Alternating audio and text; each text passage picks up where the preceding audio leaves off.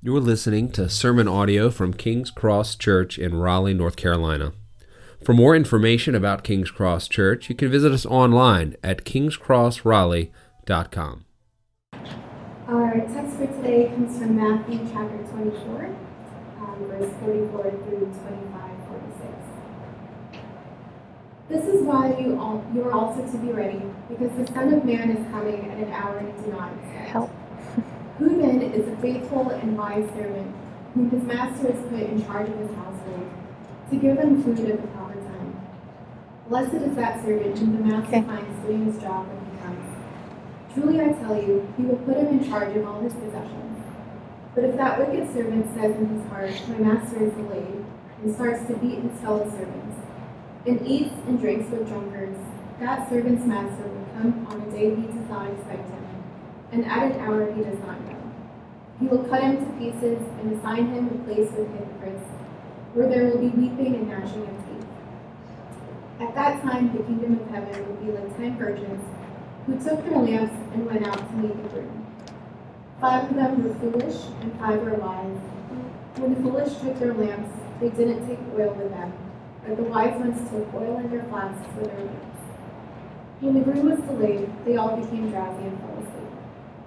In the middle of the night there was a shout, "Here's the groom, come out to meet him." Then all the virgins got up and trimmed their lamps. The foolish ones said to the wise ones, "Give us some of your oil, because our lamps are going out." The wise ones answered, "No, there won't be enough for us and for you. Go instead to those who sell oil, and buy some for yourselves." When they had gone to buy some, the groom arrived, and those who were ready went in with him to the wedding banquet, and the door was shut. Later the rest of the virgins also came and said, "Master, Master, open up for us." He replied, "Truly I tell you, I don't know you. Therefore be alert, because you don't know either the day or the hour. For it is just like a man about to go on a journey. He called his own servants and entrusted his possessions to them.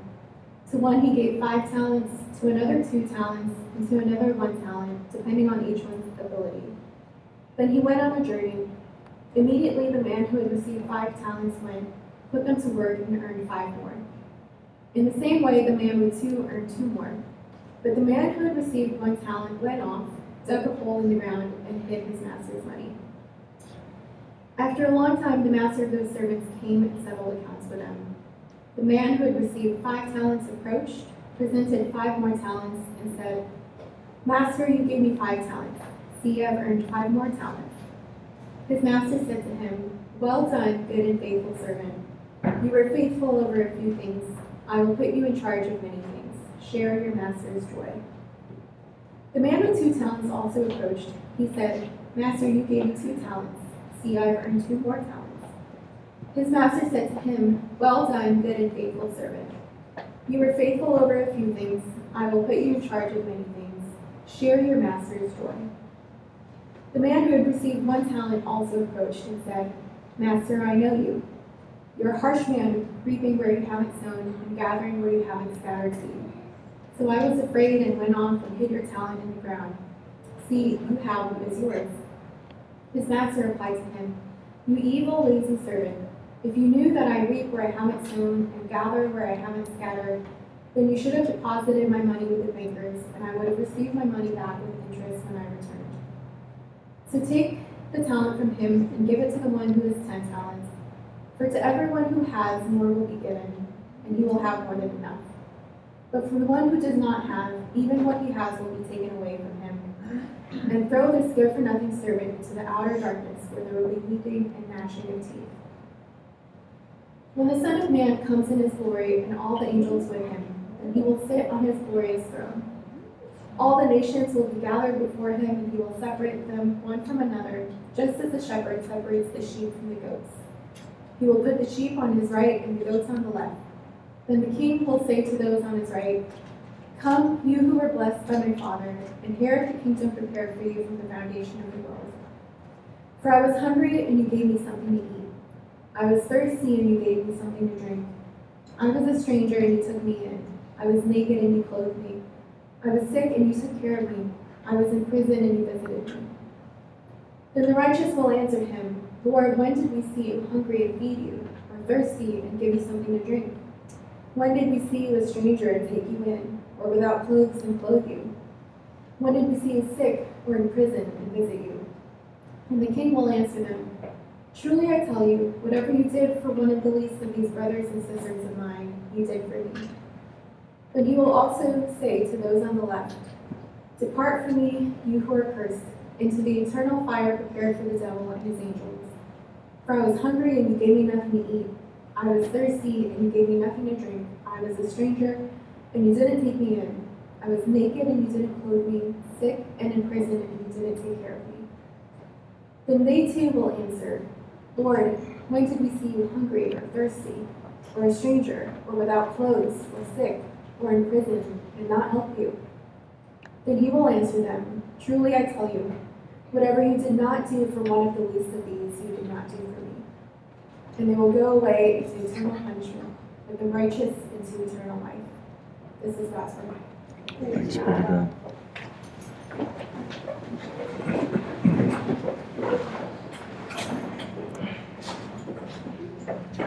Good morning, church.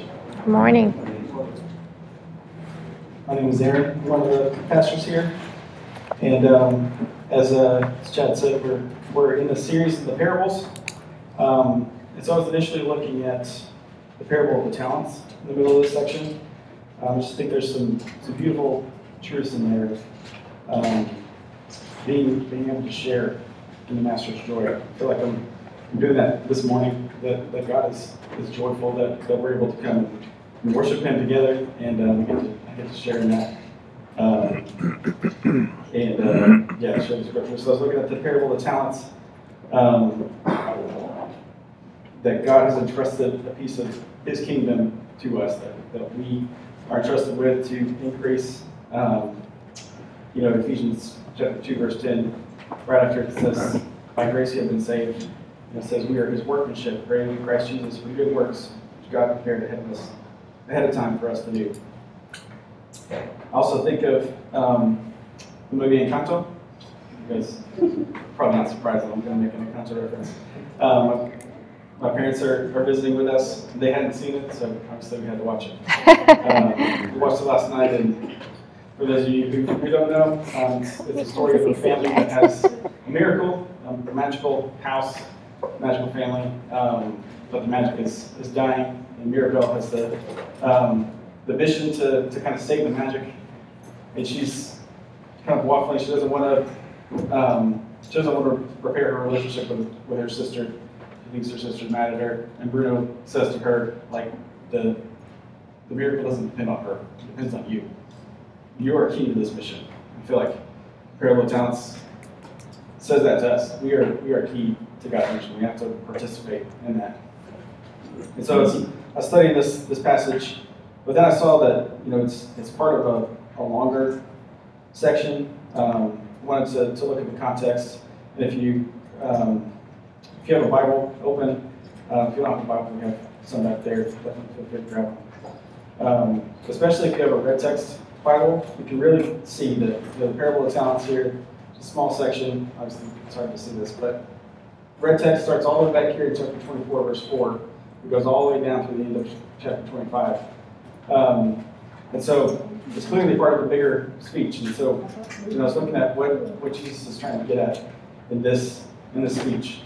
A lot of times it's referred to as the Olivet Discourse because it's on the Mount of Olives. And it's pretty heavily focused on the end times. The beginning of chapter 24, Jesus points at the temple and he says, this temple is going to be destroyed. There's not going to be one stone left on another. The disciples, they're worried about that. They approach Jesus privately. This is chapter 24, verse 3. They ask him two questions. Tell us, when will these things happen? What is the sign of the coming of the end of the age? And so Jesus talks about how there will be persecution, there will be tribulation. But I think he shifts focus a little bit and helps us shift focus so that we're not focused on what we should look for to know that Jesus is coming back, right? We should be focused on the type of person that is ready for Jesus to come back. So verse 44 that Liz read, this is why you will also be ready because the Son of Man is coming at an hour that you do not expect. So what does it look like for us to be ready? What does it look like for a kingdom-minded disciple to be ready? We're going to look at 4 attributes that define kingdom-ready disciples from these 4 sections. They're defined by expectation. They're ready for Jesus to come back at any time. You'll see that in the faithful servant here, 45 through 51. The kingdom-minded disciple is prepared. They're defined by preparation. You see the wise virgins that are prepared to wait if the bridegroom is delayed, if Jesus is delayed. The kingdom-minded disciple is prepared to live their lives faithfully. They're defined by participation, right? Not like the foolish servant that buries his treasure on the ground, right? They're like the faithful, the good servants that use what God has entrusted them, use what the master has entrusted them to increase the master's wealth, to grow the kingdom. And then finally, ultimately, kingdom-minded disciples are defined by compassion. Compassion for the least of these. The sheep care for the least of these, the goats do not. So that's my main idea for us. Kingdom-minded disciples are changed by the gospel and ready for Christ's return, displaying that preparation by living with compassion that's filled with integrity. That first phrase there, kingdom-minded disciples are changed by the gospel. That's key. Here we're going to talk a lot about applications and work that we should do. But I want us to never forget that the work comes after the gospel. We have been saved, and that's why we work. We don't work to earn favor with God. So if you don't know Jesus, we plead that you meet him, and then join us in God's mission. Jesus was God.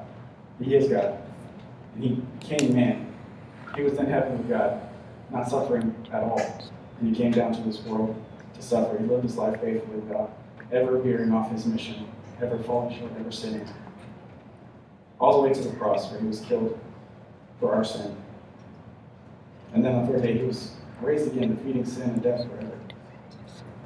And because we believe that truth, that's why we work. That's why we're ready for Christ's return.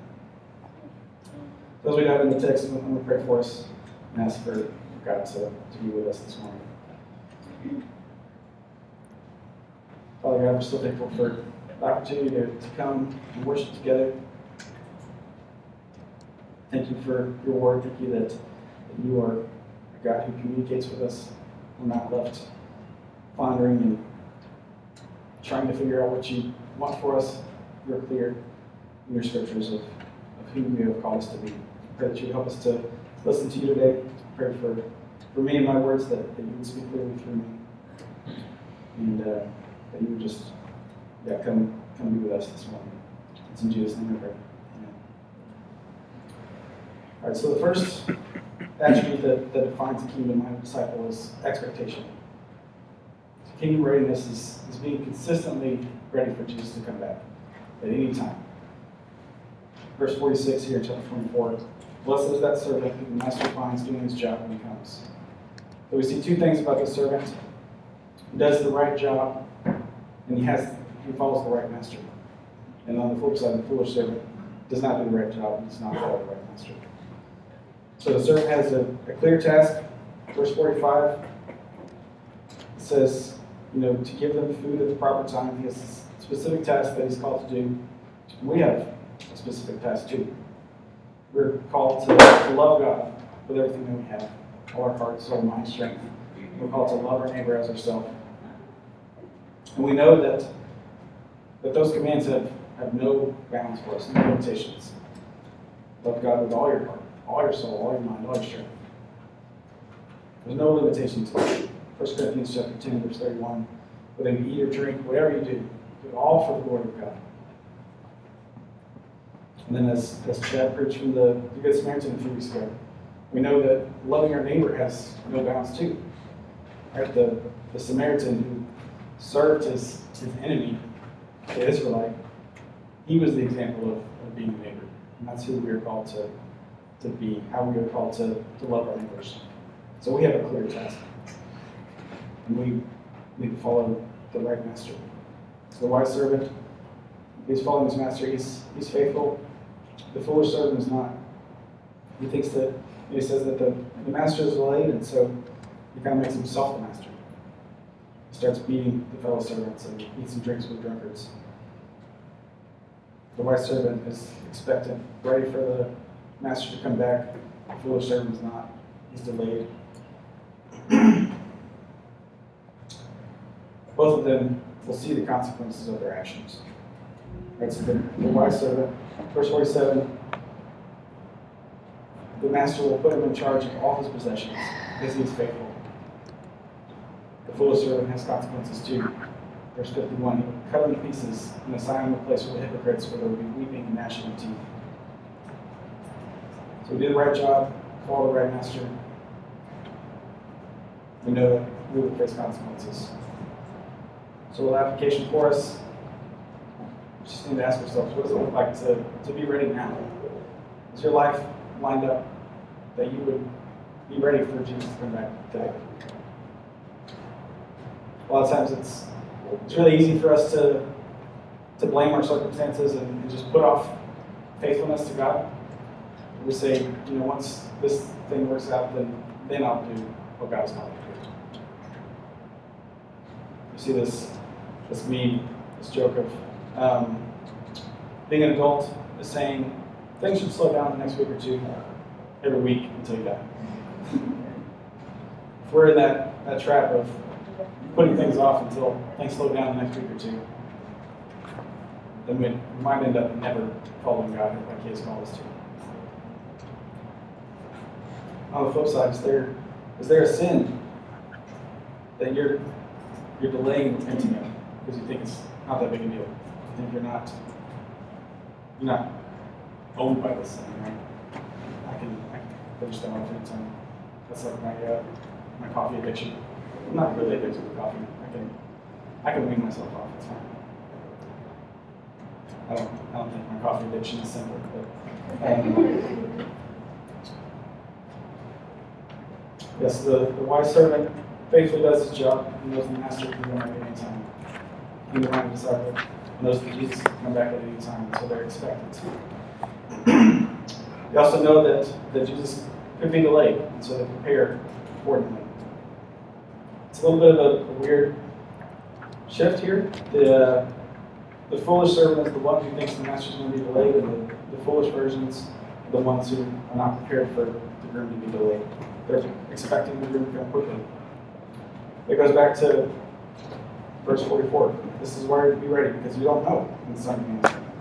He's coming in an hour you do not expect. And so we have to live our lives prepared for him to come back now, or to be delayed. These virgins, the wise virgins, the foolish virgins, they have a lot in common. They both have the lamps with them. They both have means for oil. They both get the same warning that the groom is coming. They both fall asleep. The fools aren't prepared to put off getting what they need. The book of Matthew is,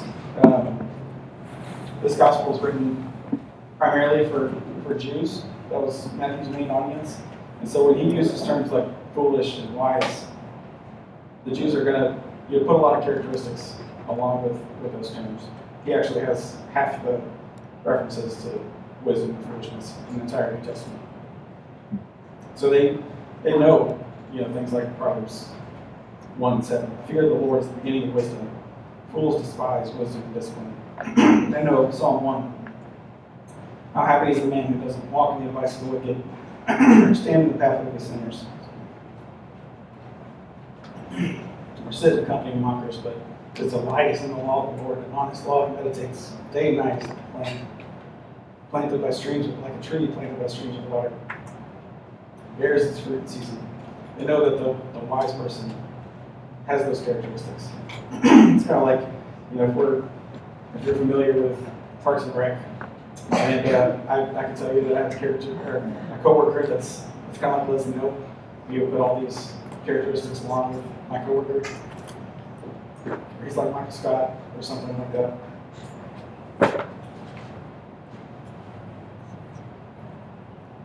But these foolish virgins, the Jews that hear this, they would probably, assume characteristics like the slacker, the slugger, in the book of Proverbs. Proverbs 6:10-11 says, "A little sleep, a little slumber, a little folding of the arms to rest, and poverty will come on you like a robber, need like a bandit." So they're putting off what they need. They're not prepared. They don't have the oil that they need. They just think they have time. They're just putting off. So when they get the warning that the oil or that the groom is coming, they don't have oil, the wise virgins tell them to go buy it, and they miss out on the bridegroom coming. And the consequences of that are severe. They come back and say, Master, open up for us. In verse 12 in chapter 25, it says, "Truly I tell you, I don't know you." But completely rejected because they were not prepared. So what does it look like for us to continually be faithful? What if Jesus doesn't come back for 20 years, 50 years, 500 years? What does it look like for us to be faithful the rest of our lives? How do we live now in such a way that we can continue? A few years ago, Jessica and I were strongly considering moving to Utah with a team that was planning to do mission work and church planting there. We were in a tough season in our life. We had just finished seminary. Titus had just been born. It was kind of a crazy emergency birth. Just had a lot of chronic pain. We were planning on doing that. But looking back now, we know that if we had done that, we wouldn't have been prepared to serve for the long term. We would have burned out. And so, taking a step back from that, being able to heal, to get in a better health situation, get better financial health, better mental health, emotional, spiritual, that God blessed us in allowing us to come into King's Cross, able to serve faithfully without burning out. Whereas if we had gone to Utah, we would have fizzled pretty quick, I think. So is there something like that where you need to think long term? What does it look like to be faithful 20 years from now, 50 years from now? Maybe you're in a tough spot and it's hard for you to even imagine 1 year from now. What does it look like for faithfulness?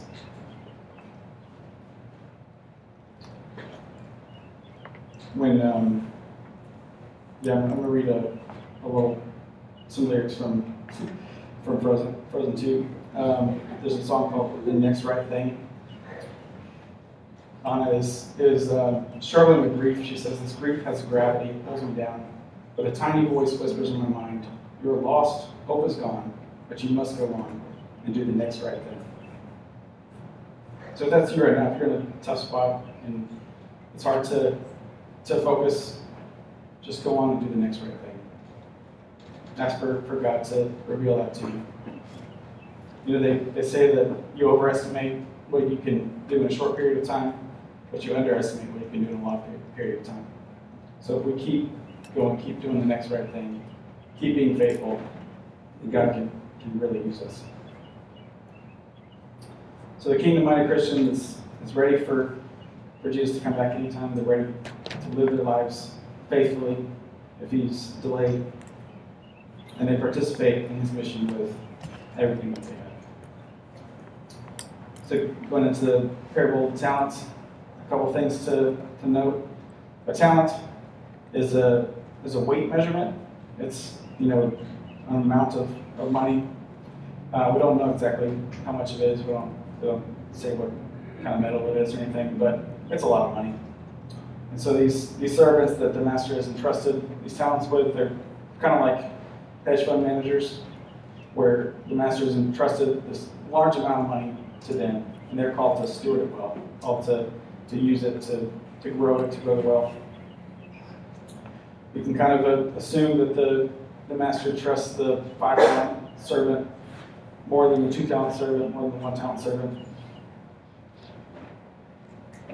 He goes off, and immediately the 5-talent servant and the 2-talent servant, they both go to work, they double their allotment. But the 1-talent servant completely ignores his responsibility. The master has given him this mission. Steward my money. Your job is to take this money and put it to work. And he completely ignores his responsibility. So he faces trouble. The master comes back, he comes to settle accounts. The 5-talent servant, the 2-talent servant, they both come to the master. They say, look, you've given me this much and I've doubled it. And he says, well done, good and faithful servant. You are faithful over a few things. I'll put you in charge of many things. Share your master's joy.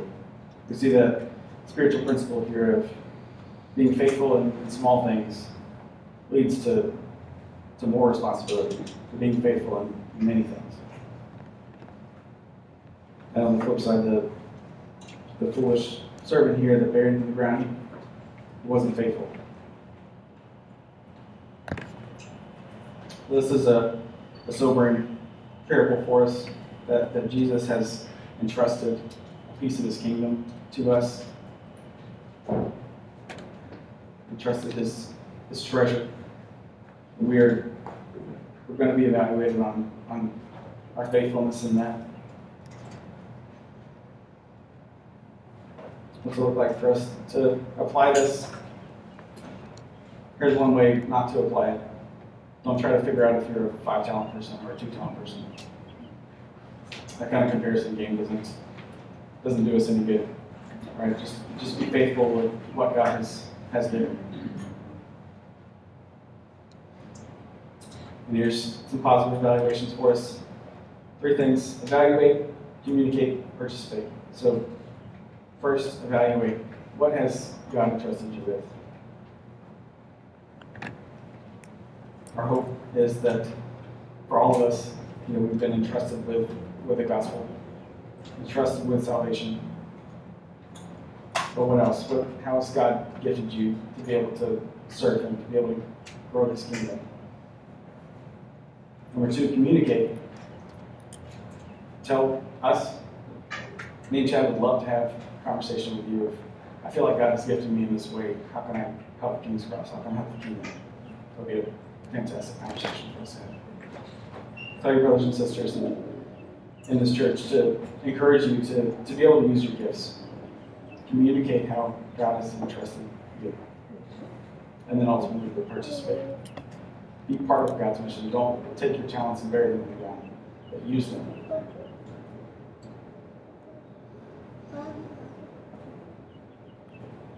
So, putting it all together, kingdom-minded disciples are ready. They're expecting. They're ready for Jesus to come back. They're ready to live faithfully. They're ready to participate in God's mission. And they do that by showing compassion. We see in this section called the sheep and the goats, from verse 31 to 46, that our integrity matters. Right? Who we are to the least of these, who we are in desperate situations, who we are when we think no one's watching, all of those reveal who we really are. When I was in college, I worked at Jimmy John's, Freaky Fast Slips. I still like those sandwiches. They used to have signs all over the restaurant, all over the walls, and we'd be sweeping and mopping, and all of a sudden need a break because I don't like to sweep them up. And so I read these signs. One of them, I'm pretty sure it was Warren Buffett, I'm not sure, but it was Warren Buffett's rules for life. One of those rules was, if I'm doing business with a person and they're not nice to a waiter, I stop doing business with them, because that reveals who they are.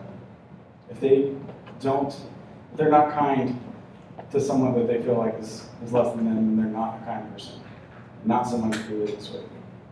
That's what we see here. If you are not kind, if you're only kind when you think you get something to gain, then you're not really kind. If you're only compassionate when you think you see Jesus, then you're not really compassionate. So unpacking this text a little bit, we see that the scope is a little bit broader. The previous sections were a little more individual. This verse 32 says, all the nations will be gathered before him. They're being evaluated. The metaphor of separating sheep and goats, that would have been familiar to Jesus' audience. Sheep with their wool, they can handle the cold better than goats, and so on cold nights the sheep need to be separated from the goats. But what separates the nations here is how they show compassion. This list here of I was hungry and you gave me something to eat, I was thirsty and you gave me something to drink, I was a stranger and you took me in, I was naked and you clothed me, I was sick and you cared for me, I was in prison and you visited me. That list, in part, it's repeated 4 times a year. So clearly it's important. You guys that were here for when Chad preached the Good Samaritan and said, great preachers repeat themselves. Great teachers repeat themselves. Great teachers repeat themselves. So Jesus repeating this list 4 times, we know that it matters. So this is basic discipleship for us. Looks like feeding the hungry, giving drink to the thirsty. Those that did this were welcomed into the kingdom. And it's not because they did it, but they show their faith by their works. So James chapter 2 talks the same kind of thing here, starting in verse 14. What good is it, my brothers and sisters, if someone claims to have faith but does not have works? Did such faith save him? If a brother or sister is without clothes and lacks daily food, and one of you says to them, go in peace, stay warm, be well fed, but you don't give them what the body needs, what good is it? In the same way, faith, if it does not have works, is dead by itself. Someone will say, you have faith, and I have works. Show me your faith without works, and I will show you my faith by my works. So the sheep here, the faithful disciples, they don't earn the inheritance by working, but the living faith that shows compassion is always working. It always leads to these good works. We see that both groups here, the sheep and the goats, the righteous and the unrighteous, they're both surprised when Jesus said, you did this for me, or you didn't do this for me. They're both taken aback. When did we see you hungry or thirsty? So we see that the motivation is not salvation. They weren't serving to get favor with God, but because they realized that God has had favor on them. Just one quick note on where it says the brothers and sisters. Where is it? Verse 40. Truly I tell you, whatever you did for one of the least of these brothers and sisters of mine, you did for me. So as Christians, we are called in a particular way to bear one another's burdens, to care for those in the kingdom, those in the church. But obviously Jesus he's compassionate to all the vulnerable. And so we obviously should flippantly ignore those that aren't part of the church. So this section, it's kind of summing up previous sections, kind of putting the rubber to the road. Right? If we live with expectation that Jesus is coming back at any time, we're prepared, we're participating in his mission, then our lives are going to be defined by compassion. They're going to be defined by integrity and compassion. So morality matters. Who we are when we think no one is watching, that reveals who we really are. So if we're willing to let our morals slide for small things, then eventually we'll let them slide for big things. I think of Ravi Zacharias. Came out after his death that he was abusive and just had all kinds of moral failing. But what people didn't know before his death was that he was kind of deceitful about his credentials. He would kind of brag that he was able to lecture at Cambridge. But what really happened was he lectured at the little school that was in the town of Cambridge. And so he kind of puffed himself up, deceitfully making himself look better. And that kind of slippery slope morals leads to bigger stuff that came out later. Paul says in Galatians, a little leaven leavens the whole lump. So if we let a little sin come in, a little bit of moral slide, if we're willing to let that happen, that can really destroy our lives. So just on the flip side, if we care for the least of these, it's like we're caring for Jesus. We're faithful in small things. We're faithful and we'll be trustworthy over many things. So thinking about how to apply this, let's just kind of talk through this list. Feed the hungry, give drink to the thirsty, clothe the naked, care for the sick, take in the prisoner, take in the stranger. So feeding the hungry, giving drink to the thirsty. How many of us have complained about leftovers? Right? Leftovers again. Instead, we should realize that how blessed we are that we have so much food, that we have food left over. There's so many people that food insecure, right? Let's be thankful that God has provided so much for us. Giving drink to the thirsty, simple way to do that. But if you leave work or leave your house for work, you take a cooler of ice water or water bottles and get a cold water bottle to somebody on the street, homeless person or something. Take in the stranger. There's lots of ways to do this. Foster care.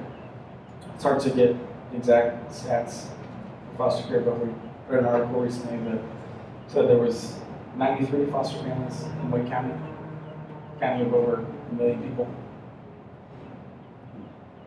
You can go through the licensing program and you can be 1% of the foster families in Wake County. Caring for the refugees. Taking in the stranger doesn't necessarily mean they live in your house, but you can help refugees get plugged into community, take them to appointments that they need. There's agencies that can help do that. Caring for women, couples dealing with crisis pregnancies. I was convicted this past week because I can say all day that I'll do what it takes to keep a baby from being aborted, but there's not really anybody in my life that's going to come to me with a crisis pregnancy. I'm not really going to have an opportunity to do that. But we can reach out to agencies like CareNet that Chad mentioned. Clothing the naked. Nakedness here is kind of equivalent to poverty. Clothing was harder to come by in those days. Basic need, but more expensive than it is now. So a basic way to care for the poor is just to know them. Get to know some poor people. A big way to serve the poor is to provide opportunity, not just handouts, but I think of me and several others that I know that we got our jobs because we knew somebody that worked in the company first.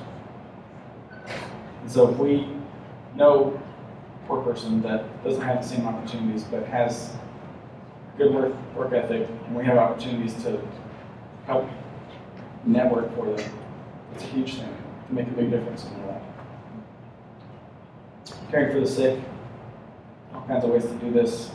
Take meals, drive to appointments. You can call the insurance company for them, sit on hold for 2 hours, trying to help them figure out their healthcare costs. Visiting the prisoner. Wanted to take a second and talk about the racism that's inherent in imprisonment. There's a book called The New Jim Crow that's helpful for us understanding the way that the system has been designed. I'm going to read a paragraph, and I want you to kind of imagine like a control line, and then a line that kind of veers away from it. This paragraph had 15 footnotes in it, referencing studies. So it's highly backed up. Black and Hispanic people are stopped by the police more frequently, including traffic stops. They're more likely to be arrested. Once stopped, police are more likely to use force against, shoot, and kill black citizens. And then once in jail, black defendants are more likely to be denied bail, which in turn makes conviction more likely. When convicted, sentencing is also biased against black defendants, with black defendants more likely to be incarcerated. So we can a lot of times, we tend to blame the prisoner, like if they didn't break the law, they wouldn't have been in jail. But we need to realize that that's not compassionate. Our God has called us to be compassionate. Something to keep in mind for us, for all of these, caring for the vulnerable, showing compassion, is for us to be wise and smart about politics and the policies that can have big effects. There's this term called NIMBY, N-I-M-B-Y, not in my backyard, where you can say that you want poor children to have opportunity to go to any school, but then you vote against your school board allowing scholarships or something like that would give them opportunity to come to your school, where your kids will, maybe the school scores will go down a little bit and your kids won't look as good in their college applications or something like that, where when the rubber meets the road, you vote against something because you don't want it to affect you. That's not what God has called us to do. He's called us to be wise and be compassionate, even when it costs us. The ultimate thing that is driving our compassion is that each of these people, from the preborn to the poor, to the refugee, to the sick, to the prisoner, they're all people that are created in the image of God. They're all people with inherent value. Each one of them is someone that God has designed, someone that God intimately knows. They're our neighbors, and we're called to love them as we love ourselves. And then one final word for us is we can't outsource this. Right? God has given us specific gifts that we are called to use, but we are all called to care for the least of these.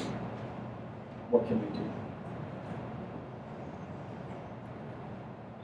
So the kingdom-minded disciple is characterized by expectation that Jesus will come back, preparation that allows them to faithfully serve the rest of their lives, participation, being part of God's mission, and ultimately compassion, caring for the least. So, a question for you is, are you ready for Jesus to come back? Are you a kingdom-minded disciple? If he comes back tonight, would you be ready?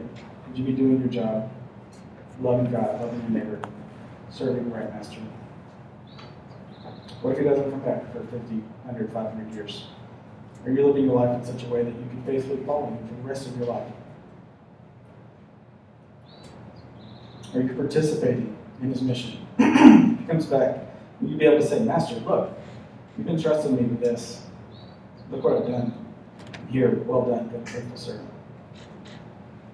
Are you showing compassion to the least of these? When you're surprised at the Lord saying, you did this for me, or you didn't do this for me, will it be because you made a habit of compassion, or because you're living your life selfishly? One thing I want us to close out, I want to share a quote from my a podcast that I was listening to. It's a parenting podcast. I think it's called Arming Kids on Track. It's it reminds us that we can participate in God's mission in a unique way. He's entrusted us with something unique. So I want us to think about that as we evaluate whether we are ready for Jesus to come back. Here's his quote. You are the only you this world will ever know. And there's something about you that can make something about God known in a way that no one else can.